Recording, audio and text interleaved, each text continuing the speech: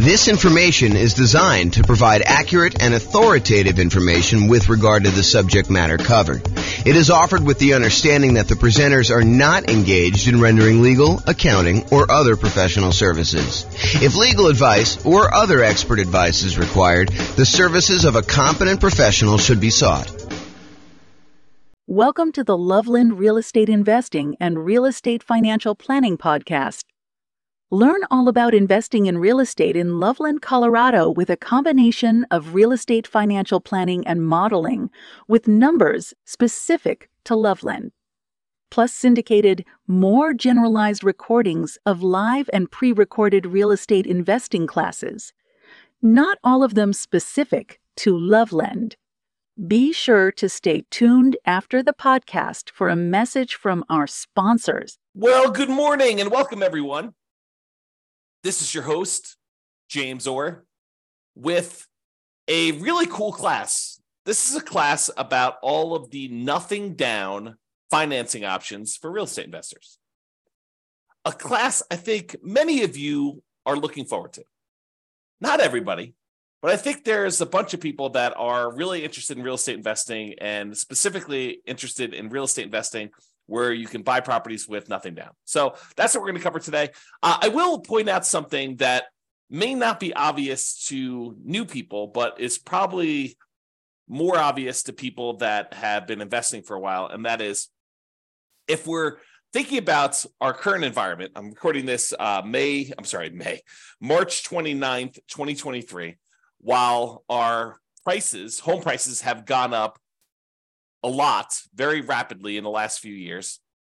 They're sort of stalling out a little bit, depending on which market you are. It's a little bit of a split personality market going on, depending on whether you're East Coast, West Coast. But in general, property prices are up a lot, and they're stalling out a little bit now. But also interest rates are up a lot, and rents are up, but not quite up enough to counteract the significant increase in price and the significant increase in interest rates. So cash flow is really challenging for a lot of folks in a lot of markets right now. That is the overwhelming number of complaints I'm seeing online when I talk to people and when I look at people, what they're writing. So one of the things that we talk about a lot is, how do you improve cash flow? How do you actually maximize the income you're getting on property and minimize the expenses you're getting on property? And I will tell you that doing nothing down financing for real estate investors is sort of counter in a lot of ways, not exclusively, but in many, many, many ways. Trying to put minimal amount down in order to acquire rental property is going to be pushing against you trying to optimize for cash flow. Now, that may or may not be problematic for you achieving whatever goal you're trying to achieve as a real estate investor, because depending on what you're trying to do by buying the rental property, it may be totally fine for you to be buying properties that have not amazing cash flow, as long as you're not putting much in the deal, as an example. Not necessarily that's the only way to do it. Or it may really hurt you if you're trying to do something else. So if you think about it from this perspective, and we go into a little bit more detail about this when we talk about setting your goals to be financially independent, but sometimes you're buying properties because you intend to have that particular property contribute to the cash flow you need in order to be considered financially independent. In order to be financially independent, a lot of times we need to have income coming in from all of our assets, whether that's real estate or stocks or bonds or whatever else you've got your money invested in, to have some safe withdrawal rate, plus all the kind of passive income stuff like pensions, annuities, and Social Security. The sum of all of those things, cash flow from properties, your invested assets times your safe withdrawal rate, and then all three of those passive income sources, all of those need to add up and combine in order to overcome your expenses. So if you're buying properties with the intention of the cash flow from them to actually help you become financially independent, then making sure that you have positive cash flow and as strong a positive cash flow as possible, kind of like the best bang for your buck, the money you put into the deal to get the best cash flow. Although maybe sometimes you're willing to de-risk by doing some things that aren't optimal from a return on investment standpoint, but they're optimal in a kind of like conservative, reduced risk safety standpoint.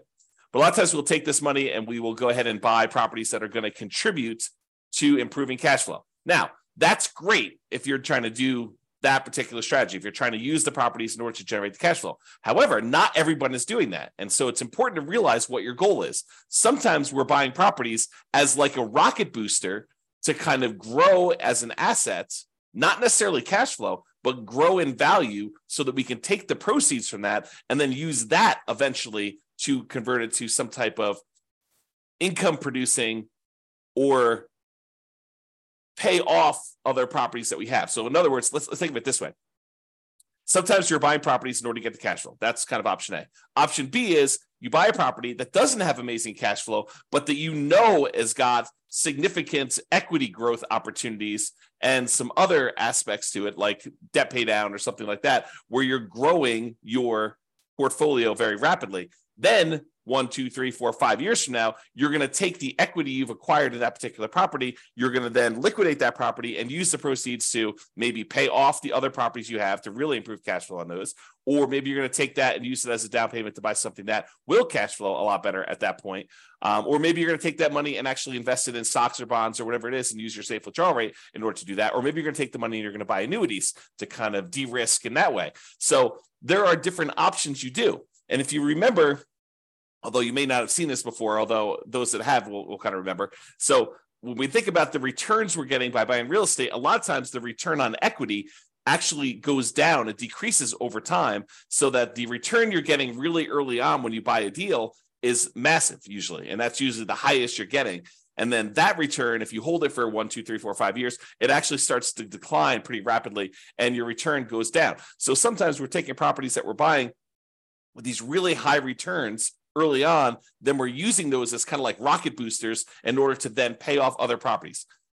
A really common version of this strategy is in the Creating Wealth book by Robert Allen. He talks about buying 2 properties a year for 20 years, and then at the end of that 20 years, taking half of the properties, selling them off, and using the proceeds to pay off the first 10 properties that you bought so that you then have 10 free and clear properties, but you had to buy 20 in order to get there. And if you're trying to do the strategy like that, then buying properties with nothing down can really help you get to that end goal. Not necessarily that those properties are going to be cash flowing amazingly, because that's the opposition you have, but that's the idea. Okay, so now that I've gone off on a crazy tangent early on, let's get right into the nothing down financing options for real estate investors, and we'll cover what they are. All right, so here they are. Here are the nothing down financing options for real estate investors. The first one is the entire creative financing family of options. And I'm going to go over what those are here in the next slide, not into like excruciating detail, but I will go over what they are so that you're familiar with which ones there are and kind of maybe a comment or two on whether they're likely to be nothing down. But the idea is that when you're going out and you're talking to a seller, in a lot of cases, some type of seller with motivation, they're motivated in order to sell their property, you are negotiating the terms of some type of creative financing strategy. Whether you go to a seller and you get owner financing, or you go to a seller and you take over existing debt by buying a property subject to or wrapping their existing loan, or you negotiate a lease option with the seller who's having a hard time selling a property, so you're leasing it from them with the option to buy it later. The terms you negotiate with that particular seller are completely wide open. There are no set standards by like the traditional lending institutions saying you can or cannot do this. Now, some of them there are, like loan assumption. It's going to be hard for you to do that. But for all the creative options, which we'll go over here in a second, because you're negotiating directly with the seller, those can all be nothing down. Now, I will tell you that they can be nothing down, but you're more likely to see them as some down. Sometimes a little bit down, sometimes a lot down. It's really what you're willing to do will determine how many deals you can do. For example, let's say you go to a seller, and the seller says, okay, I'm okay with your creative financing stuff, but I need a little bit of money up front. I need $10,000 or $20,000 or $50,000 or $100,000 in order to do this deal. And the deal is really, really, really good. But if you're saying I only will do deals that have nothing down, you may have to walk away from that particular deal, even though it would be otherwise a good deal and would require a little bit of money down. Okay. Now, there may be another seller that's like, sure, I'll do nothing down. It doesn't matter to me at all. And you could do those. But I think you'll find more deals and a wider variety of deals. And sometimes I could argue better deals if you're willing to put a little bit down. Okay. All right. So that's creative financing. Private money and hard money. A lot of people just interchange these. I actually think of them as different. So private money, in my mind, is a lender is someone who is not in the business normally of lending money. And the most common example I use is grandma. You're at Thanksgiving dinner. You're telling grandma that you are doing this real estate thing. You're investing in some properties, and maybe you're flipping properties, and you're going to this hard money lender, and the hard money lender is charging you, 15% and 2 points. So they're charging you 2 percentage points of the loan in order to initiate the loan, and they're charging you 15% interest for the 6 months or 8 months or 12 months or whatever that you have the loan out there for. And grandma says, "Whoa, 15%. I'm only getting 4% on my CDs. I've got $500,000 in CDs. How about I loan you the money instead of getting 15%? Let's say you pay me 7% or 8% or 9% or 11%." And you say, "Grandma, that sounds great." And she's like, "Well, it's better for me. I don't want to give the bank this money, and they're only paying me 4%. I'd rather have you do it. You can make some money with it, and I get more than what I get in the bank." Or maybe even grandma says, "I'll do it for the same 4%. I might as well." And so the idea is that private money is someone that you know personally, that you've gone to, and you've asked them to become a lender on your real estate investing projects. They are not in the business of loaning money typically. Okay. And the terms of that are primarily based on your negotiating. If you go to Uncle Charlie, and Uncle Charlie is a shrewd businessman, and he's like, I would be willing to do this, but I want you to have some skin in the game. I want you to be, invested in the deal. I want you to have 10% or 20% of your own money in the deal, and I'll loan you as much as you need. And I'll even give you good terms. But it's up to you to negotiate those terms with Uncle Charlie or grandma or whoever else you're borrowing money from. Okay. And I will tell you that a lot of times this is based on trust. But there are some times when the quality of the deal matters, and the quality of deal can help. You have really, really amazing deal flow. This will be a lot easier for you to negotiate. And I think that's true universally, okay, with all the people that you're negotiating directly with. All right, hard money. So hard money is money that is borrowed from someone who is in the business, or some company that is in the business of loaning money on deals. A lot of times it's based on the quality of the deal and a little bit of negotiation. Typically, it's only commercial loans, so you're not usually going to be able to move into these properties. There are probably few exceptions to that, but most of the time, a lender doesn't want to deal with the loan requirements of making loans to people that are going to own or occupy. The rules for that are different, my understanding, and so they do not want to make these loans to people who are going to own or occupy. They want to make them on someone who's going to buy a property, flip it, or buy it as a rental and do something like that. Okay. So typically commercial properties only, typically not good for house hackers or nomads that are trying to do this stuff. And hard money loans, they can be nothing down if you have a good enough deal, and you can go in there, and the rates on them tend to be a little bit higher. They also tend to charge some points, although not always, but it tends to be that way. So there you go. That's the difference between private money and hard money, and those are options as well. So we've covered credit financing, which I'll go over some different strategies here in the next slide. Private money and hard money, kind of the difference between those two. Then let's talk about the typical nothing down financing options for house hackers and nomads. If you're wanting to do traditional non-owner occupant loans, where you're buying investment properties, you're not moving into them, it's hard to do nothing down unless you do creative financing, private money, or hard money. To go and try to find a traditional lender willing to loan you money as a non-owner occupant, buy an investment property, is going to be really hard to do. Now, if you're a house hacker and you're buying a single family home where you're going to get some roommates, or a duplex where you're going to live in one side and rent out the other, or a triplex where you're going to live in one of the units and rent out the other two, or a fourplex where you're going to live in one of the units and rent out the other three. And with the duplex, triplex, and fourplex, you can, in addition, have roommates in your own unit if you wanted to. So you can house hack in two ways. You can house hack by unit, and you can house hack by roommates. But if you're going to do strategies like that, there are traditional financing options available that are nothing down and that you can do those with. Okay. And if you're going to do the nomad strategy, where you buy a property, you move into the property, you live there for at least a year, which is a requirement of the lender, then you decide to convert that property to a rental, buy your next property with little or nothing down and with good owner-occupant interest rates. And then you repeat that process until you have as many rentals as you want. That's what nomading is. If you're going to do that, there are options for you to do that as well. So the two nothing down loan options are VA loans for veterans. If you have veteran benefits, you can get a VA loan. That's a nothing down loan program. And that could be used for single family homes. Plus, it could be used for duplexes, triplexes, or fourplexes. So you do a nothing down loan program and be able to buy a duplex, triplex, or fourplex, or single family home if you're doing that either as a house hacker or as a nomad. But you got to move into those units. You cannot buy a non-owner occupant property with a VA loan. You have to move in. Okay. And the other nothing down loan option that house hackers and nomads can use are USDA loans. USDA loans are typically for rural properties. So you're probably not going to be able to use this inside the city. These are going to be properties on the outskirts of town, in areas that have relatively low populations, and you might have to be living outside of your main marketplace in order to be able to acquire these and buy those properties. And they're only for single family homes. So you can't use those to buy duplex, triplex, or fourplex. It's only going to be a single family home for the USDA. So for veterans, for VA loans, you have to be a veteran. That's kind of like the restriction. For USDA loans, you have to have a property that's in a rural area. So they're kind of limited in what they can do. It's not like you can universally apply these to any property that you want to do. Okay. And in addition, I'll add that there may be a local bank in your marketplace that I'm just unaware of, but occasionally we see these, or a local bank that is willing to do a nothing down owner occupant loan. I've never seen them do a nothing down investor loan, but nothing down owner occupant loan. I've occasionally seen a local credit union or a bank offer a nothing down loan program for you to be able to do that. So it may be worth you searching locally for your credit unions and local kind of like community type banks in order to see if you can find deals like that. Okay.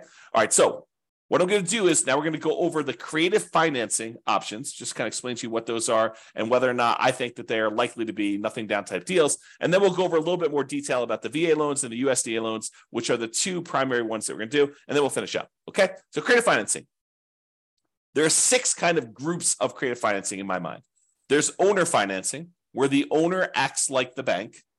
They're the ones providing the financing. And in order for it to be owner financing, in my mind, it has to be free and clear. So the owner must own the property and not have any mortgage on it themselves in order for it to be owner financing. If they have a mortgage on it, it has to be wrap financing, where they're going to wrap their underlying type of loan.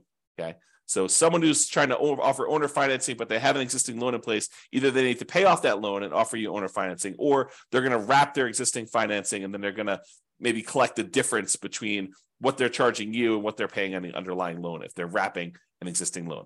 Okay. So the terms of owner financing and wrap financing are whatever you negotiate with the seller. So they could be nothing down loans.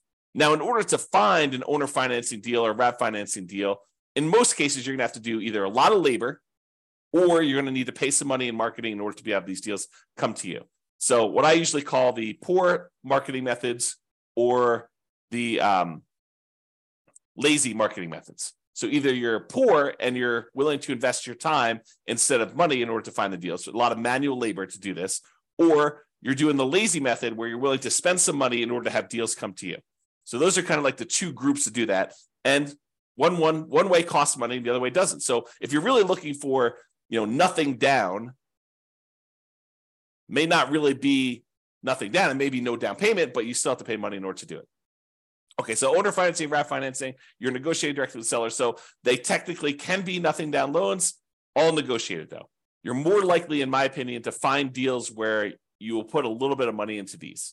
The chance of them being nothing down is relatively small. It's not like, 90% of these are nothing down. That's not been my experience.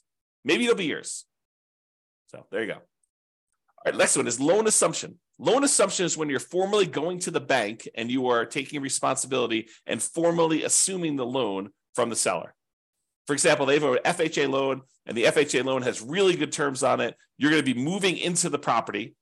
And so you go to the bank and you say, look, I'd like to formally assume this FHA loan. They say, great, fill out this paperwork.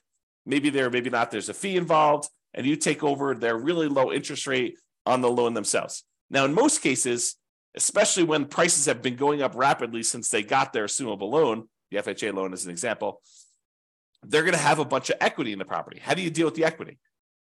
So a lot of times it's not going to be nothing down if you're going in and doing a loan assumption. Now, if they don't have any equity, if they just got the loan and you're formally assuming it, then they may not have much equity at all or no equity. And so in some of those cases, it may be nothing down. Okay, so loan assumption can go both ways, but I think most of those you're going to find where someone got a loan a few years ago, especially the last few years, where the property prices have gone up very rapidly and they don't have, or they do have a lot of equity. And so you're going to have to negotiate for how that equity will work out. And a lot of times that will mean you putting some money down, giving it to the seller to kind of do that deal. Okay. All right. So that's the first thing: owner financing, RAF financing, and then loan assumption. Loan assumption is you're formally assuming a loan. Then there's the whole rent to own, lease option, lease purchase family, where you're leasing the property for a period of time or renting the property for a period of time, either way you want to use it. And then you're actually either getting an option to buy the property or a purchase contract in order to purchase the property for ideally some pre-agreed upon price at some pre-agreed upon point in the future, or a period of time that you have the option to do so. Okay. And so those, they could be nothing down. You could go and negotiate and find a seller who's motivated, who's like, look, I can't afford my payments anymore. I will go ahead and step in and start making your payments for you on your particular loan or on your particular property. Maybe it's rent or lease. And the seller may say, yeah, I'm motivated enough. I will do that with nothing down. I think you're more likely to find people willing to do those with a little bit down, but you could probably find one with nothing down. Then you've got the whole agreement for deed, bond for deed, contract for deed, installment land contract, where you have a contract in place, an agreement in place, where if you make payments over a certain period of time, at the end of that, you get a deed on the property. And those could also be nothing down. Again, you're likely to find ones where you have to put a little bit of money down, but you can find those like that. And finally, subject to is where the seller is agreeing to deed you the property, but they're leaving their loan in place, and you would go and usually make payments on that underlying loan.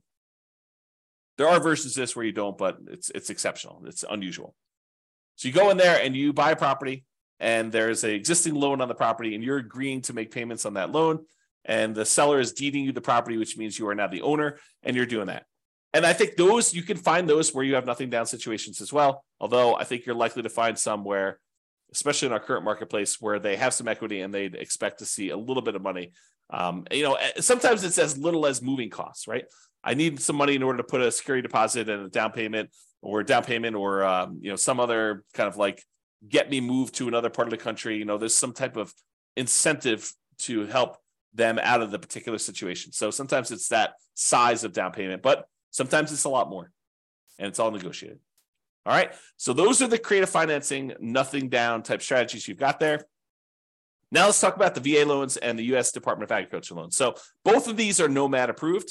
If you're trying to do the Nomad strategy, I like these loans for doing Nomad. In fact, VA is probably my favorite loan for doing Nomad, especially if you could find the duplex, triplex, or fourplex as one of your first properties to do.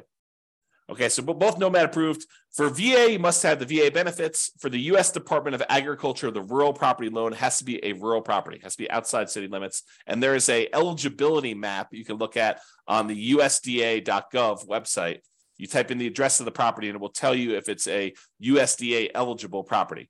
The link is shown here. I'll put it in the show notes if I remember to do that. If I don't, go ahead and reach out to me, and I'll go ahead and add it retroactively. But you can go ahead and look at the eligibility map, or just search Google. I mean, you don't need to reach out to me.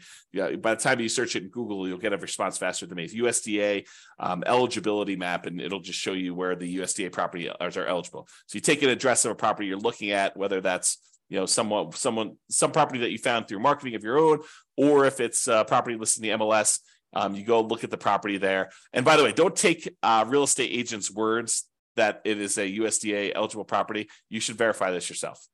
Okay, it'll be verified when you do it, but better to know before you go under contract whether it's eligible for USDA, nothing down or not. Okay. All right. So there's eligibility map for you to determine that. This doesn't apply. VA, you can do rural properties or properties in the city. It doesn't really matter, but you do need to have the VA benefits if you're doing the VA type of loan. So in both cases, 100% plus financing is available. It's 100% financing is available. With the USDA one, it's really financing, but you still have to pay the upfront, kind of PMI and stuff like that. With veterans, with the VA loan, the veterans loan, you can actually roll in your upfront funding fee, which makes it truly nothing down. So the VA loan is awesome. It's really, really good loan. A lot of times they have really good rates on them as well. Both of those are fixed rates. With the VA loan, there is no technical PMI. There's no monthly private mortgage insurance payment. However, With the VA loan, you do pay an upfront funding fee unless you qualify for an exception to it, but you do pay an upfront funding fee, and that funding fee kind of is like paying an upfront PMI payment. It's the guarantee fee that the Veterans Administration uses to kind of like insure or guarantee the loans. So everyone's paying in, and if the loan defaults, and that's the money that they use in order to make sure that the lenders are protected there. With U.S. Department of Agriculture, you will have PMI. There'll be a separate private mortgage insurance payment on those. In both cases, you must own or occupy the property. And with the USDA loan, my understanding is you cannot own any other properties. With the VA loan, you can own other properties. With the VA loan, you could do 1 to 4 units. You can buy single-family homes, condos, townhomes. You could buy duplexes. You could buy triplexes. You could buy fourplexes. You cannot buy a 5-unit or greater. That's a different type of loan program altogether. It's a commercial loan. But for VA, 1 to 4 units work. For the U.S. Department of Agriculture, it is not multifamily properties, only single-family homes. And there, in addition to that, there are income restrictions on it. So for the USDA one, you need to have hit a sweet spot where you can't make too much, but you need to make enough to qualify to buy that house. So you need to kind of be in this narrow range for doing that. For the VA loan, my understanding is there's minimum restrictions, basically saying that you need to be able to qualify for your loan based on debt to income and stuff like that. But there's no maximum income that I'm aware of for the VA loan. Check with your lender. Your lender will tell you the actual rules. With VA loan, technically you can do more than one VA loan at a time. So it's based on your VA eligibility, like how much of that stuff you're using for their loan guarantee. So if you're buying more than one property, you may be able to use it more than once or use it partially. Talk to your lender about the details in that, but it is possible to have more than one VA loan. The appraisals on VA loans can be a little bit longer, and they can be a little bit stricter. I've seen some VA appraisers really nitpick for very tiny things that I think would easily pass at least a conventional loan. For as one example, one of the VA loans that a client of mine did, there was a flight of 3 stairs or 4 stairs going down to a sunken area on the property, and the 3 or 4 steps did not have a handrail, and the VA appraisal required that there be a handrail, which I thought was a little bit nitpicky, but just be prepared for that mentally. You can get up to 4% maximum seller concession, so you can get a seller to contribute some money to help you get your VA loan. With the U.S. Department of Agriculture, I believe it's a 6% maximum seller concessions, and you'll want to verify all this detail with your lender when you're getting these loans here. And then there's a whole bunch of information on funding fees, which I'm not going to go into a ton of detail. If you're going to get a VA loan, though, you really should go talk to your lender or look up the VA funding fees on the next slide. The VA funding fee is that kind of upfront PMI payment, which helps the VA guarantee loans to do that. So just be aware. So those are really the differences between the U.S. Department of Agriculture and the VA loans. Oh, I was going to mention, don't trust the real estate agents for telling you which properties are USDA approved, because sometimes they just assume it's out in the country, so that's USDA approved, and they don't really know. They didn't go and check on the map. There are a lot of really great agents out there who will go check and verify and do that for you. And then there are a handful of agents who will not. They don't know what they're doing. They don't know to even look this stuff up. And so you should do it as a double check. Okay. So this is some information about the VA funding fees, but go read it on your own. I'm not going to cover in detail what it is, but there are kind of the amounts of the loans, if you've done it once or more, or how many times you've done it. And there's a whole bunch of different stuff in there about the types of loans and whether you're doing different things with it. So in conclusion, there are several nothing down options, ranging from all the creative financing family of stuff, owner financing, lease option, subject to wrap financing, all those different things there, to private and hard money loans. And all of those options are typical for doing non-owner occupant financing. So a lot of the creative financing stuff, it doesn't require you to be an owner occupant, with the notable exception of probably the loan assumption, which may require that you own or occupy the property. But a lot of the other ones will not require that, or it's negotiated. But doing private money loans or hard money loans, you could definitely do non-owner occupant loans with those and buy investment property. In other words, by doing those. And for all but the hard money loans, they're probably also good options for house hackers and nomads trying to move into a property, get some income while they're living in the property if you're house hacking, or move into a property and live in the property for a year or two or whatever it is, to then convert that to a rental and continue to buy properties as owner occupants moving forward, like what we call the nomad strategy. So they could be good options for that, everything except hard money. Hard money is probably not going to be a good fit for doing house hacking or nomading. Now, there may also be local no down payment options as well from like local banks or credit unions or community banks and stuff like that. So just be aware that those are the primary options. The two mainstream nothing down programs for traditional financing are the VA loan and the USDA loan. And these tend to be really good ones for house hackers and nomads. In particular, if you are a veteran, thank you for your service. And also, those are amazing loan products for you to be able to get, especially for starting out. A lot of times, I will recommend to nomads, if you can get a VA loan and buy a duplex, triplex, or fourplex as your first property, that's amazing. Now, if it's going to take you 2 years to find a property where that would work for you and you can get the loan and be able to qualify for the property and be able to actually close on it, it may be better for you to buy a different property first. But if you could buy one because your marketplace has a bunch of duplex, triplex, and fourplexes kind of sitting around there, our local marketplace where I live do not. So it's really, really hard to find these. In a lot of cases, it would be better for you to get started and not wait for your VA benefits to be able to do those. Just go buy a single family home if that works for you. But if you can do it, it's really, really good if you can buy a duplex, triplex, and fourplex first with a VA loan. So that's all I got for you. Hope you enjoyed this class on nothing down options for real estate investors. This has been James Orr. Hope you have a great day. Bye-bye for now. With home prices up, mortgage interest rates up, and rents up, but not quite enough to counteract the higher prices and interest rates. Cash flow on rental properties in Loveland is harder than ever. Book a call with the Real Estate Financial Planner to apply our proprietary 88 strategies to improve cash flow on your rentals. See the show notes for a link to schedule your call and improve your cash flow today. If you're a real estate agent, lender, or professional in Loveland that wants to help our real estate investor listeners, consider reaching out to learn about collaboration opportunities with this podcast. We'd love to add more value to our listeners by having you assist our investors buy, sell, and finance their real estate investments. See the show notes to schedule a call to discuss collaboration opportunities.